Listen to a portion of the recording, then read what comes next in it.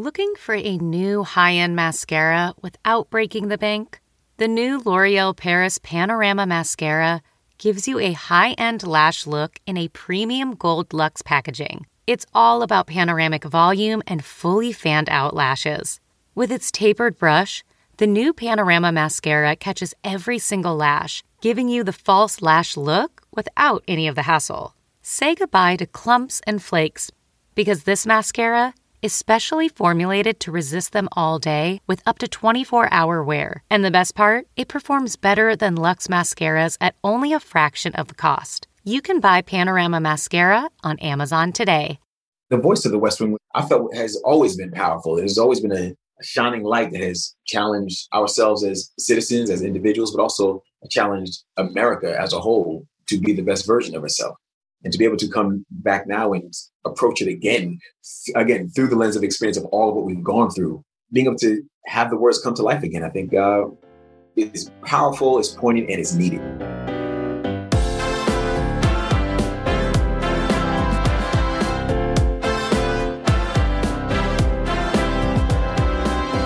Hello, and welcome to another episode of Push the Envelope. I'm the AV Club's editor-in-chief, Patrick Gomez, and on today's episode, we'll welcome psych actor Dule Hill, who was Emmy-nominated in 2002 for his work on The West Wing, and will be joining us to chat about HBO Max's West Wing reunion special, as well as answer a few of our random inquiries as part of the AV Club's 11 Questions franchise. But before we get to that, I am joined by a voice that you may recognize if you listen to our Film Club podcast, our incredible and likely exhausted film editor, A.A. Dowd. Hey, Dowd, thanks for joining us. Thanks, Patrick. Thanks for having me.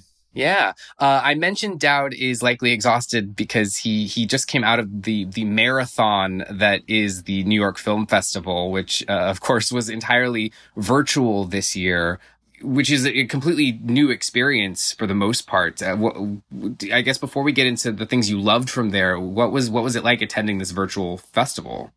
Well, it's interesting. I don't necessarily have a huge point of comparison with the New York Film Festival because New York is not a festival that I ever cover extensively or ever have for the site.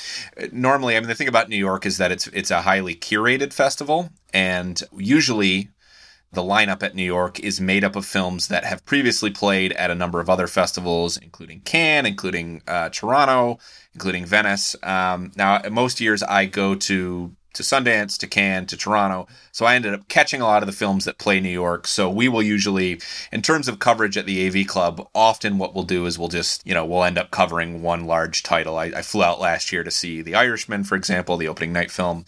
So it's not, I don't necessarily have a point of reference. I have to imagine that covering New York is always kind of exhausting because it is a little bit longer than your average film festival. It generally runs about 3.5 weeks. This year it happened to, this is true every year, I guess. It falls right after Toronto. So I sort of rolled straight from Toronto coverage right into covering New York for 3 weeks. And boy, are my arms tired, I'm sure. And we actually ran a piece recently from one of our regular contributors, Mike D'Angelo, about virtual film festivals and kind of, obviously this horror show that is 2020 has resulted in a lot of things having to be canceled, live events, which is really unfortunate. But there's some good stuff in terms of access. Like you mentioned, like you were able to attend so much more of this festival than you would have otherwise. What are your feelings about potentially having these festivals go more virtual, or at least have virtual offerings when things get back to at least relative normality? I think it's great as an option. I do understand that there are costs that not everyone has taken into consideration when kind of championing this idea, which is that in terms of hosting these films online for people to watch, it can actually be very pricey for film festivals, which is one reason I think that they haven't embraced this before now. This is kind of a necessity is the mother of invention thing this year, where it's like they sort of had to do this. It was either go mostly virtual or cancel entirely, So I really do appreciate the fact that it has there's a slightly more democratic quality to the film festivals this year because you don't have to be in the business necessarily, and you don't have to be able to afford a flight and a hotel to see some of these movies.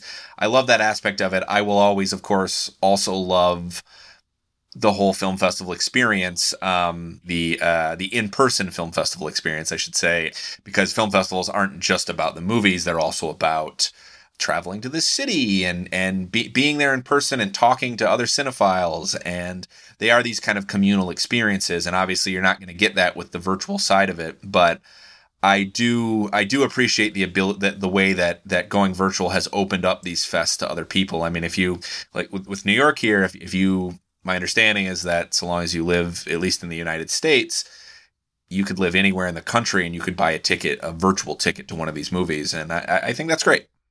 Yeah, I mean, and certainly, you know, obviously there's the benefit of seeing it on a big screen. And as you mentioned, seeing it with other people and being able to discuss it afterwards, which we certainly all miss. But I know my husband and I looked into actually just renting out an entire theater. And in the LA area, you can do that actually if you travel about an hour outside the city for $150. So we've contemplated just renting out our own theater to watch something just to get that experience again soon, even if it's just the two of us. That's really not so bad, money-wise, no. Honestly. I would consider doing it myself, you know? Yeah, it's what you would spend, you know, if you went to dinner beforehand and got a couple drinks and such. Like, you'd get close to that anyway. So, you know, we're all looking for ways to ingest new content, but you got to see a lot. So I'd love to kind of have you run down some of the highlights. What were the films that stood out to you the most that you saw over this incredibly dense couple weeks? Yeah, I should start by saying that there were a few films that played in New York this year that I actually did see at other film festivals. Toronto was right before New York, so films like Nomadland and The Disciple and MLK FBI, those all played at Toronto, so I caught those there.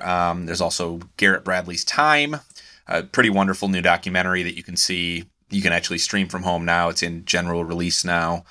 I think it's in theaters as well as on demand. But so I'm not going to cover any of the films that played New York that I caught at other film festivals. I'd like to just sort of talk about ones that I saw at New York specifically. So I guess I'll start by talking about the Steve McQueen films that played this year at New York. There were actually 3 of them. And they're all part of McQueen's. So McQueen is moving into television, to British television, with a series called Small Axe. And this is a miniseries that will play on BBC television, and then will also be available in the States on Amazon Prime. I think probably later this year, I think is what they're discussing. I know that they premiere on the BBC in November, but they're all feature length, and obviously we can quibble about what qualifies as television, what qualifies as film. I know that that's an ongoing conversation, and those lines are blurring more and more these days. But these are all feature length, and they all do play perfectly fine as standalone movies. The series has been set up as this anthology, and it's all about the West Indian community of London, and basically from any time from the 60s through the 80s, basically. And there are 6 different episodes. 3 of them premiered at the New York Film Festival, including the opening night film, which is called Lovers Rock, which is about these reggae parties that would happen in the 1980s that became these places where Black Londoners could go, and they could dance and party, and they weren't necessarily always allowed into the predominantly white dance clubs in London. So this was this alternative space that they kind of carved out. And all 3 of the films that they showed at the New York Film Festival, I think, were at least very engrossing. Again, Lovers Rock was one of them.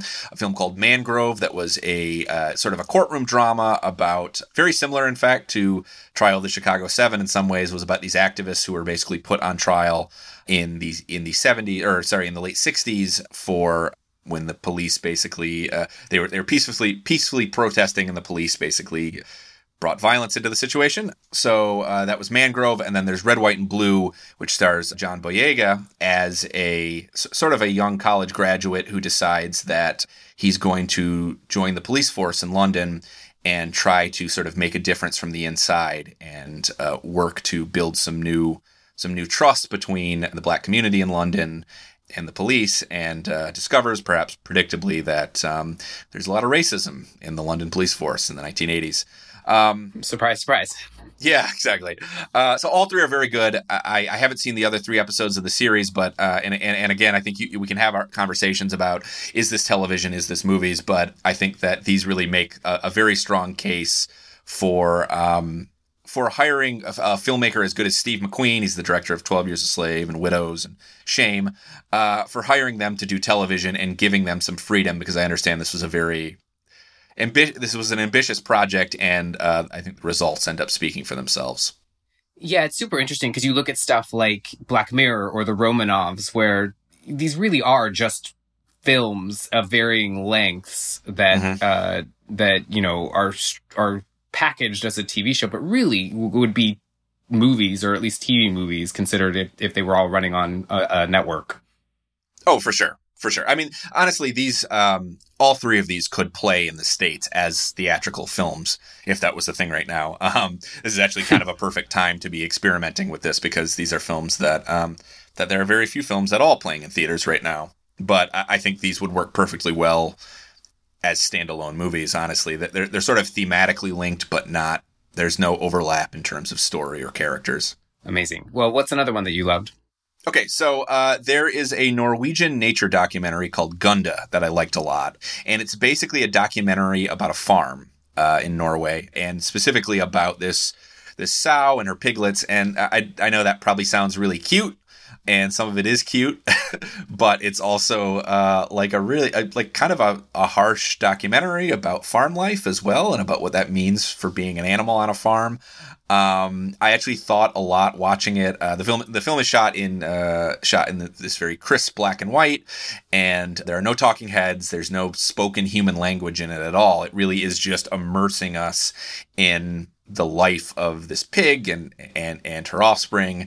And I thought a lot of a series of documentaries that were made over the last decade by Harvard's Sensory Ethnography Lab, films like Leviathan and Sweetgrass, these sort of immersive nature documentaries that take us like basically ground level, or in the case of Leviathan, like sea level, into the lives of these animals, basically. And this one is just beautifully shot, and it really is. I mean, you do have to sort of acclimate yourself to the rhythms of it, but it's beautifully shot, and it's really it ends up being actually rather heartbreaking. If you've spent any time on a farm, I think you can probably guess why, but I won't say anything more about that. But fair. Yeah, it just you describing it makes me like feel guilty about eating lunch in a second. Well, you're having pork. I mean, not anymore. But that's important. I mean, these are important things for us to be aware of, and obviously, you know, everything we do is complicated. If The Good Place taught us anything, you know, you can't do anything without you know, just completely destroying the earth, apparently. But it's important for us to think about. Yeah, for sure. Okay, so another one that I really liked is Days, and it's the new movie from Tsai Ming-liang. He's the Taiwanese filmmaker who made What Time Is It There and Goodbye Dragon Inn. Actually, a very prolific filmmaker, has been working steadily for about, I mean, gosh, at this point, probably about 30 years. And he's kind of one of the world masters of slow cinema. He's the type of filmmaker who one of his regular kind of modes of filmmaking is he'll just kind of set up the camera and, you know, sort of artfully compose his frame and just watch a particular space or a particular character for minutes on end. He's a big fan of the long take. And Days is his first narrative film in like 7 years. His last film, Stray Dogs, sort of felt like a little bit like a swan song in that respect. And he's worked steadily in the years since. He's made short films, he's made a couple documentaries, and he's done sort of increasingly avant-garde films that sort of dispense with plot altogether. So Days is kind of a return for him to narrative filmmaking. I use that loosely because it's the, you know, I mean, the plot is about as bare bones as you can get. And like Gunda, there is basically no dialogue in this film. The only time people speak to each other, he doesn't even subtitle the dialogue, which is a first for Tsai.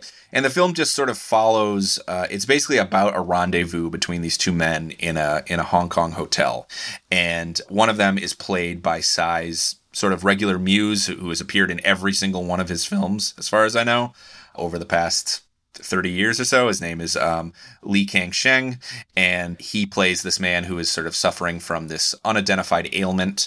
And the other character is this young sex worker from Laos, and they meet in this hotel room, And it's just this beautiful film about loneliness and connection. And even more so than Gunda, I think this is a movie that requires that you kind of settle into its rhythms. Very early on, you're going to need you sort of realize that this is a film that's not going to have a lot of cutting, that we are going to be spending a lot of time just sort of occupying the space of these characters. And Tsai is really good at this. I think he's made better films in this mode before, but I'm really glad to have him back personally.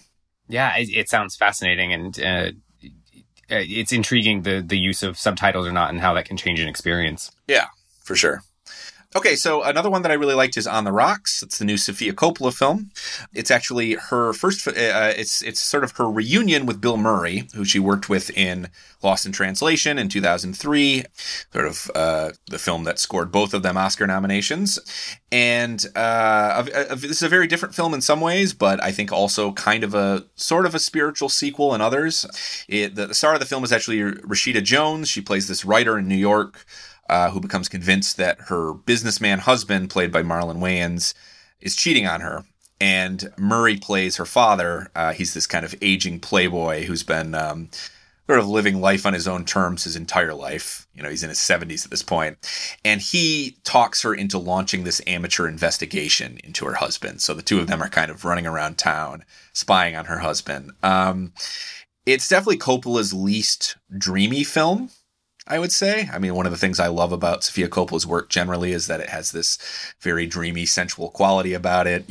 She has an affinity for the perfect needle drop, and there's this gauzy sensuality about her films. And a lot of that is not present in this film, but I think that's appropriate because it ends up being this movie about the point in your life when the kind of brilliant emotions of your youth are becoming harder and harder to access, and you're kind of settling into kind of some of the more the boredom, I guess I would say, of stable domestic life. But it has this really laid back charm that I found kind of irresistible, and Murray is a real blast in it. Patrick, what do you think of Sofia Coppola's work? I mean, It's funny because it's her work is stuff that I've appreciated as time has gone on. I think when I first saw Lost in Translation, it just like the quietness of it I wasn't in the place in my life for wanting and appreciating a quietness like that. But when I've revisited that piece and some of her other work, that is less quiet, I find there's just so many moments. I think that happens with age, that you start to appreciate things in a way that you didn't when you were younger, and that certainly is one of those. And it's interesting. I mean, you talk about appreciating something as you get older too. I mean, this is very much Coppola acknowledging, I think, the degree to which she's gotten older herself. I mean, she basically is a few years younger than Bill Murray was when he appeared in Lost in Translation at this point, which is crazy. It is crazy, isn't it? Because we're not that old. Yeah. I mean, Lost in Translation was widely thought to be at least quasi-autobiographical in that Scarlett Johansson was playing a character who, I mean, she was married to this young hotshot director, as Coppola was when she was younger. She was married to Spike Jonze for a while. So people were kind of have looked at Lost in Translation for a long time as something that's at least that's at least quasi-autobiographical. And I think you could probably do the same with On the Rocks. I mean, Jones's character she's not a filmmaker, but she's a writer, and she has two daughters, which Coppola also has two daughters. So I think it's really interesting to look at it through that lens. And if you're a Bill Murray fan, I think it's definitely worth seeing. The film is available, I think, next week on Apple TV Plus. It's been doing a kind of limited theatrical run, but if you are not interested in going to a movie theater right now, then you can see it on Apple TV. Finally, Apple TV Plus has something worth subscribing for. I love it. Yeah. So the final film that I'd like to sort of single out is this film called Undine. And it's the latest drama from the German filmmaker Christian Petzold. And I'm a huge fan of this filmmaker. I think his last three films, Barbara, Phoenix, and Transit, are all like great or close to it. I actually think Phoenix is like one of the masterpieces of the last 10 years of cinema. And in this one, This one I don't think is quite as strong as those films, but I love the way that Petzold puts together a movie so much that I think it's still very much worthwhile. It's basically a love triangle about this historian in Berlin who is torn between two men, this man who dumped her recently and the sort of new love of her life. And if you know anything about European mythology, you might get a little bit ahead of the film and realize that there might be a little bit more to this woman than meets the eye. I did find it kind of a little bit disappointingly straightforward, but at the same time, I do think Petzold, the way that he puts together a movie, just the economy of his filmmaking, he never wastes a shot. He creates, and he can create this sense of unease without really pushing it in a way. Like it's never that the film is instructing you to feel, we're not getting like this. We're not getting these groaning violins or something. The movie is not like going overboard trying to put you on to sort of fray your nerves or anything, but he through very subtle technique sort of cues you that there's something sinister going on in this film. And the film I will say if you don't want to get ahead of yourself, ahead of the film, don't Google the title of the film. Because I certainly did that and I was like, ooh, which makes me very intrigued. So if it doesn't sound interesting to you, maybe do Google it and it will, but otherwise, go in. If you want to be surprised, don't even Google the title. Exactly. Yep. It's very economical. It's like basically 90 minutes. Most of his films are pretty short. And Patrick, I'm not one of those people who subscribes to every movie should be 90 minutes. I'm not in that crowd. I think there are lots of movies that are very long and very worthwhile at their length. But I would say that if you are one of those people who believes that most movies should be like a tight 90 or something, that Petzold is the filmmaker to best make your case, because he does so much with so little time. Well, I mean, you really can tell a fantastic story in that amount of time. And obviously we've seen longer movies that are worthwhile, but this just, we still get the hard DVDs from Netflix just because you can get anything and everything. And so we still get those delivered. And we had Crawl, the alligator horror movie, came in the mail this weekend. And my husband joked or said seemingly truthfully that, because I was like, oh, we can watch it a little bit later tonight. And he goes, well, it is 3 hours long. And he was like, my face dropped because I was like, there's no, why? No. And he was like, no. It's like barely 90 minutes. And it was great. I had a lot of fun with it. But it's just I would love to see a 3 hour killer alligator movie. I would want to know what they would be filling that time with, That's true. All right. Well, maybe that can be our side project. Well, Daud, thank you so much for joining us and kind of giving us the rundown. And of course, this is not, as you mentioned, not everything that you saw. You did fantastic dispatches that you can find on avclub.com, as well as the rest of Daud's film analysis and work across the verticals on avclub.com. But thank you so much for joining us now. Daud is going to go on his way and probably take a nap, which is well-deserved. But we are not done here on Push the Envelope. Coming up now, you would recognize him from The West Wing, Psych, Doubt, Ballers, Suits, Black Monday, and even Muppet Babies. He can currently be seen on HBO Max's A West Wing special to benefit When We All Vote, which just dropped on that streaming service. Please welcome to Push the Envelope, Dule Hill. Thanks so much for joining us, Dule. I'm a huge West Wing fan, so I've been super excited about this special, which I know we're not supposed to call reunion special, so we won't do that. I know Aaron Sorkin has been very clear on that. Right. It's not a reunion. You just revisit some of the dialogue with familiar faces. Yes. Yeah. Obviously the West Wing cast has gotten together over the years, or at least most of the cast has gotten together over the years. You've done you were involved in previous political campaigns and raising awareness and that kind of stuff. But what made this the right time to do something at this grand of a scale for you guys? I think where we are as a society, I think democracy has been challenged. I think in the last election, there were a lot of people who were left on the sidelines.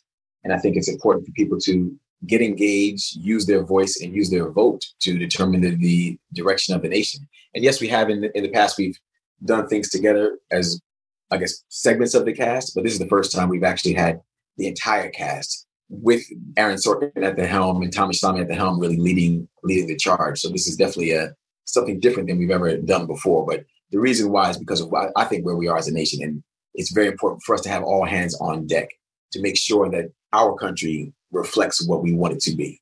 And when you got the call, like, hey, we're thinking of doing this, what went through your head in terms of like looking back and getting to kind of redo a script that you all had already done? I mean, for myself, it was excitement.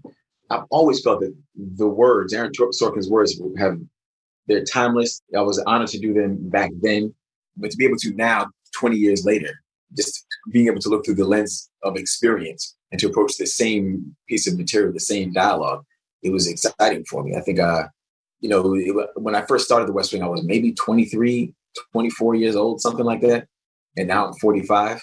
So to be able to get back together with what I call the West Wing family, because they really are my family, it was pure excitement and joy. Looking forward to step back into it. And and the voice of the West Wing I felt has always been powerful. There's always been a shining light that has challenged ourselves as citizens, as individuals, but also challenged America as a whole to be the best version of herself. And to be able to come back now and approach it again through the lens of experience of all of what we've gone through. We've gone through the Bush years, we've gone through the Obama years, and now we're in this Trump era. I think being able to have the words come to life again, I think is powerful, is poignant, and is needed.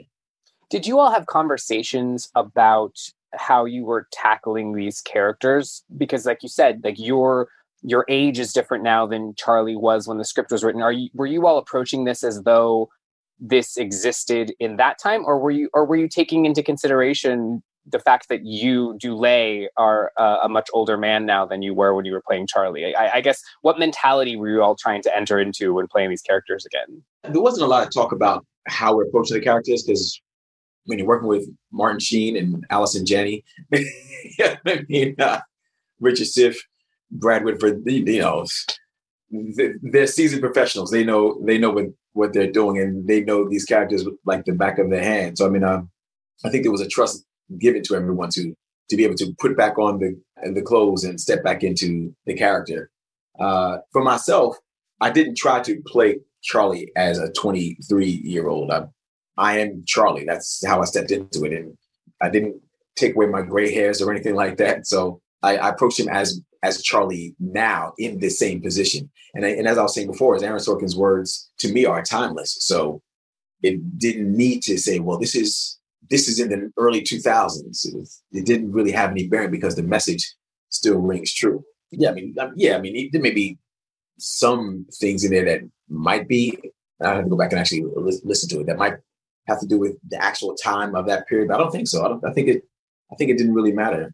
The episode that we did really could be happening right now. And I think that was a more powerful way of doing it, of just telling the story as is and letting it live for what it is. One element that is different is obviously we tragically lost John Spencer, and you all have had Sterling K. Brown step into the role of Leo McGarry. Mm-hmm. Tell us a little bit about what it was like welcoming him into the West Wing family, as you put it. It was great to have Sterling join us. I'm a big fan of Sterling K. Brown. I think he's a phenomenal artist, a gifted actor. And I don't think there's someone more suited to step into the role that John Spencer so wonderfully created. I think John Spencer would be honored and proud to know that Sterling stepped in his shoes for this short period of time. It was great. I said, I've loved Sterling's work over the years, and I've known Sterling over the years, but I've wanted to look forward to being able to actually share the stage and the screen. So this was actually a double whammy. I was able to share the stage and the screen with Sterling on this show, and hopefully this is the first of many. He's a gift. He's a brilliant artist, and he stepped into it and knocked it out the park. He really didn't miss a beat. Well, all of you all seem to have not missed a beat from everything we've seen so far. So it's super exciting. We're going to shift gears now and head into our 11 questions franchise, which Avid AV Club readers will know instantly. We ask the same 11 questions of everyone that gets interviewed. We reset the questions every year. It's actually a really fun conversation in the office of deciding what's going to make the list, since we have to use them for 12 months. But I will warn you, a lot of these are very random. Just go with your first instinct here. The first one is, if you made a candle, what would it smell like? Lavender. All right. Is lavender a thing that you use around the house a lot, or where does lavender come from there? I'll say a couple of things. I'll say one, lavender, because Belinda likes her men to shine. That's for a very select group of people who might get the reference and may not. 2, lavender is very relaxing. I love the smell of lavender. It's a calming scent. And I think we could use more calming energy throughout the world as a whole. I mean, certainly it would help my blood pressure go down. You see? All right. Number 2, what's your favorite album from high school? Thriller, Michael Jackson. You didn't even have to hesitate. Well, I wasn't in high school, though. Was I in high school when that came out? I mean, I guess Thriller is a timeless thing. I guess I'd have to say more like Bad. You said high school. Yeah. Yeah, because Bad was more like the Bad was in the late 80s. Yeah, but I mean, any of the ones that you like, you could have liked. I don't know. I still like Thriller. Thriller was in the early 80s, but I still like Thriller. Yeah, that's totally fine. Michael was the man.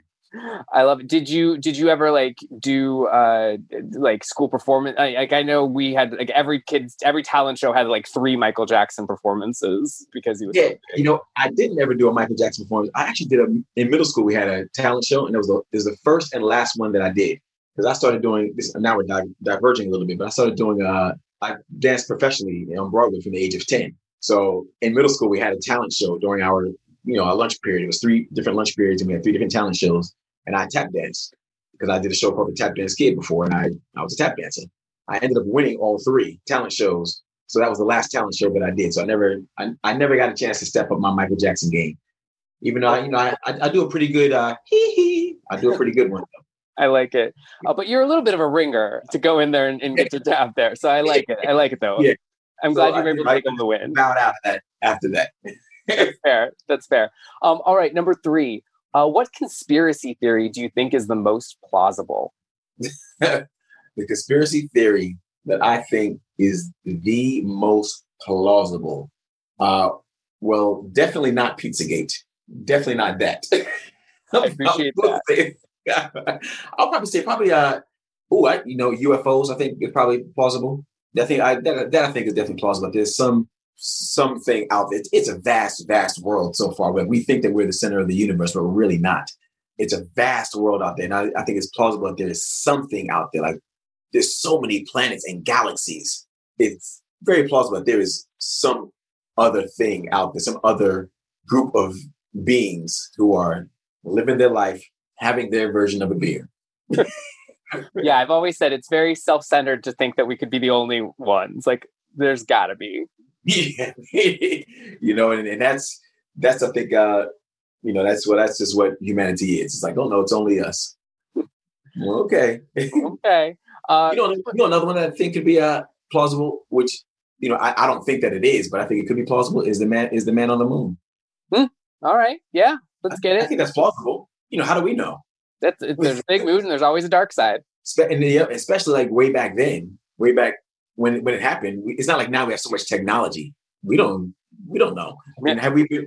We have not been back there, if I'm not mistaken. Oh, we've gone back a couple of times. They've said there's apparently a lot of human excrement left there because they dump everything that they don't want to bring back. So we may have created that extraterrestrial life now because of the bacteria. That would be funny, and that would probably make the most sense out of all. That probably isn't a conspiracy theory. There we go. We were the ones that created the alien life. You dumbasses did it. The next Marvel movie. There you go. The 4th one is actually kind of West Wing related. What was the first time you were disillusioned by politics? Ooh, I would say the first time that I was disillusioned by politics probably was Gore Bush. Because just the way it played out. Say it again? Those hanging chads? The hanging chads and how much it went through the courts, and it was really about trying to not let votes count. They were looking for how can we discard these votes. It was shocking to me. And I was still a young man at the time and getting more into this whole political thing. Because really leading up to that, I oftentimes thought that politics was a big joke. But that was the first time I said, let me start really paying attention and getting involved. And then I got involved. And when I saw how it played out, not that the person who I campaigned for didn't win. It wasn't so much that, because I think that's what democracy is. It was how they systematically made the effort to discard votes.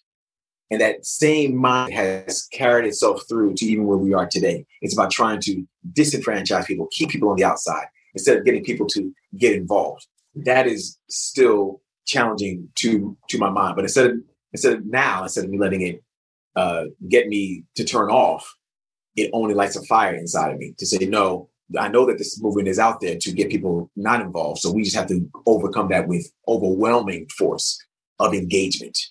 And that's why I appreciate even doing this West Wing special and collaborating with When We All Vote, because it's about getting people involved. That's the only way that this country will ring true to who she says she is when we all get involved. And not just when it comes to presidential elections, but when it comes to local community elections too. Who's on your school board? Let's get involved. Who's the sheriff? Who's the DA? Let's get involved. That's how we'll start to make a difference in our homes, in our communities, in our country at large. Yeah, I remember there's a West Wing episode in which Bartlett gets obsessed with who's up for school board at his daughter's old district. So that's very, very true. Number 5 is, who would you call if you need to help burying a body? Jasmine Simon. She's my wife. That's fair. I was gonna ask why, but clearly I think the reasons are evidence there. The trust is there.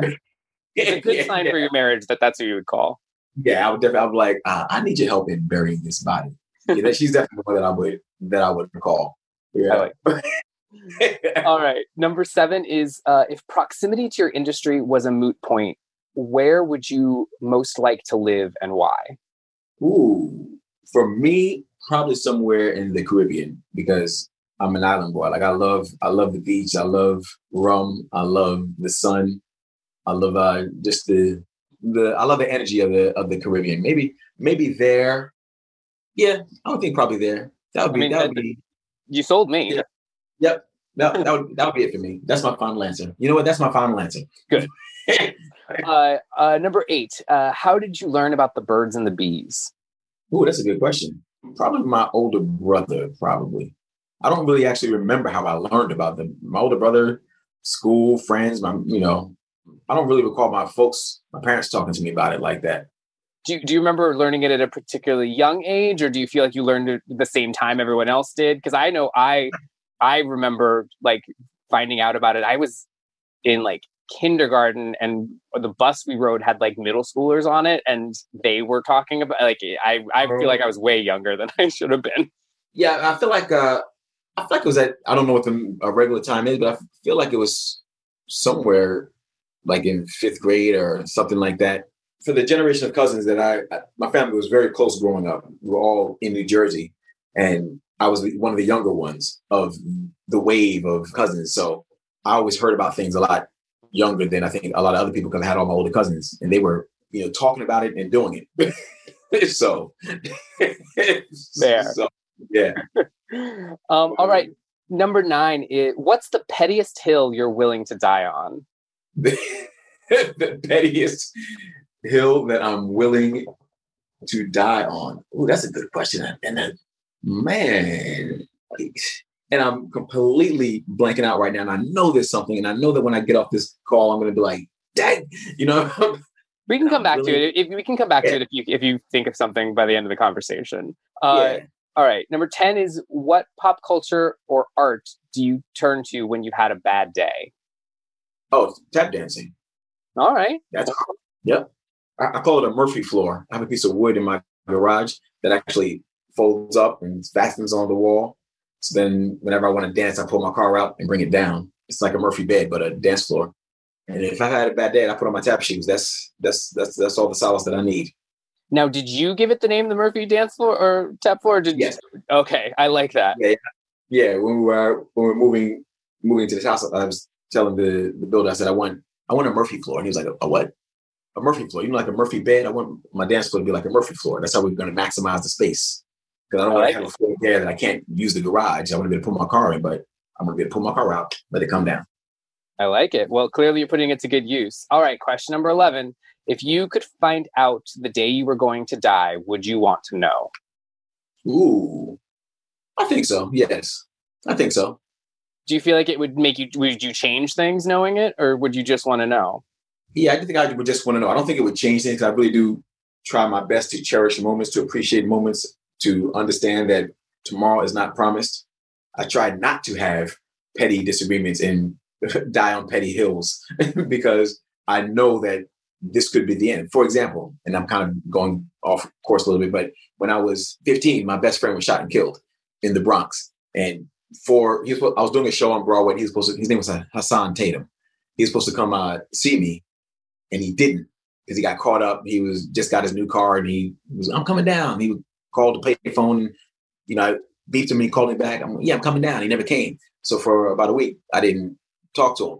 And one of my other good friends came by the house and spent the night. And he was like, have you spoken to Hassan? I said, nah, man, I'm going to call him next week. He was supposed to come by the day, and he didn't. And 3 times that night, he told me I should call Hassan. And I said, man, go to sleep. I'm going to call him next week. Next week never came. A few days later, he was shot and killed. And it broke my heart, really, as my best friend, my brother, that I was being so petty about something so simple. And I didn't get a chance to speak to him again. So from that moment, I've learned to not take moments for granted, to not die on petty hills, to be able to move beyond myself, because this could be the last moment. If this is the last time you and I are going to talk, how do I want it to be? That's why even in the midst of an argument, I can still tell somebody, I love you. I appreciate you. I disagree with you and you're getting on my nerves, but I do love you, because if God forbid it was to the end, I don't want it to be that my last words to you were fuck you. Well, we need more of that in the world. So I appreciate you putting that energy out there. And that was a beautiful story, which leads me into our final moment, which is, as I mentioned, we get to have you ask a question of the next person. But first, you have to answer the question of the person before you, which was, they've been grinding their teeth at night lately, and they want to know how to stop doing that. Do you have any remedies for jaw pain, or do you suffer from that as well? I do understand. Tell this person I can relate. I understand. Sometimes it just gets tight in the middle of the night. The mouth guard. I went to my dentist. They did the little mold thing. They put the little thing around your teeth, and it tastes kind of nasty, but they get it, and they go in there and make a mouth guard that is like fashioned for your teeth. It has been a life changer for me. It is definitely my jaw being tight. It's helped my teeth so that I stop grinding. Go to your dentist. Dylan Galula will be getting this information. I appreciate it. All right, to close this out, you've got to set us up with a question for the next person. Now, we don't know who it is, so keep that in mind. But what would you want somebody to answer in line with these questions? These questions are, how do you continuously stay fit in the midst of this pandemic? That's a good one. We will make sure you get the answer, Mr. Dule Hill. We really appreciate you joining us. And I have another question I want to add to that too, in terms of getting fit. What do you like to drink during this pandemic? What is a great recipe of a really good drink? Because I do like to have a drink at the end of the day. What is a very good drink with bourbon, with some type of dark liquor? All right. Yeah. I love it. I've personally gone with the boxed rosé wine right now. I know what the boxed wine do. Yeah, Trader Joe's has a good option. So Trader Joe's does is Boda Box. Boda Box is a great box wine. I'm just telling you, anybody out there, Boda Box. You can get it at Rite Aid and Trader Joe's. Boda Box. You can check out Dule Hill in a West Wing special to benefit When We All Vote, available now on HBO Max, and check out all of our coverage of the special at avclub.com. That's going to do it for this week's episode of Push the Envelope. You can find me on Twitter at Patrick Gomez LA, and of course, all of our content on avclub.com. Until next week, bye.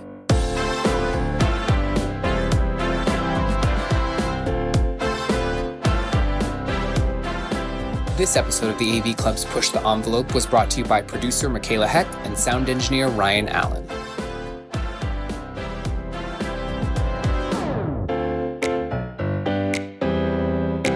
Support for this podcast and the following message come from Corient. Corient provides wealth management services centered around you. They focus on exceeding your expectations and simplifying your life. Corient has been helping high achievers just like you enjoy their lives more fully, preserve their wealth, and provide for the people, causes, and communities they care about. As one of the largest integrated fee-only registered investment advisors in the U.S., Corient has deeply experienced teams in 23 strategic locations. Corient has extensive knowledge spanning the full spectrum of planning, investing, lending, and money management disciplines. Leverage Corient's exclusive network of experts to craft custom solutions designed to help you reach your financial goals, no matter how complex they may be. Real wealth requires real solutions. For more information, connect with a wealth advisor today at Corient.com. That's Corient.com. Corient.com.